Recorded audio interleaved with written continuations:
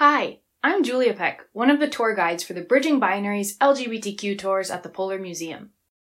You're looking at the large, speckled egg of an Adelie penguin. This egg was collected in Antarctica by Edward L. Atkinson on the Terra Nova expedition, which ran from 1910 to 1913, and he collected the egg for his sister as a gift. On the very same expedition was one of his colleagues named George Murray Levick, and Levick spent the expedition observing an entire breeding cycle of the largest colony of Adelie penguins. For 100 years, he was the only person known to do that.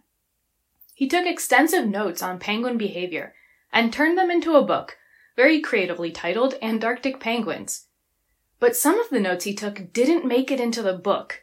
They were marked not for publication.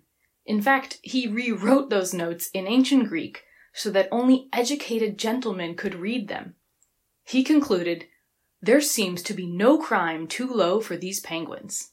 So what was in those notes? Well, Mr. Levick had observed something he found shocking among the Adelie penguins. While he watched a penguin couple mating, he observed one of the partners finish mating, dismount, and swap with his partner. He wrote in his notes, whereupon the nature of their same-sex proceeding was disclosed. What he had seen was two male penguins mating with each other.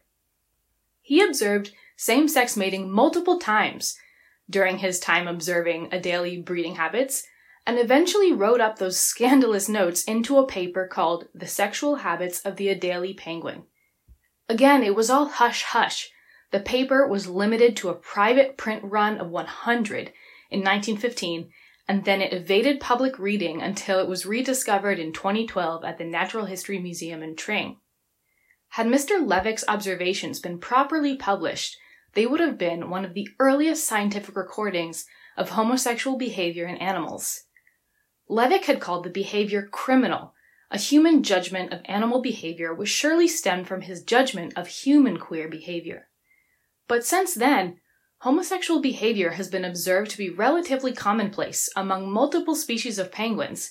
There's even a children's book about it called And Tango Makes Three.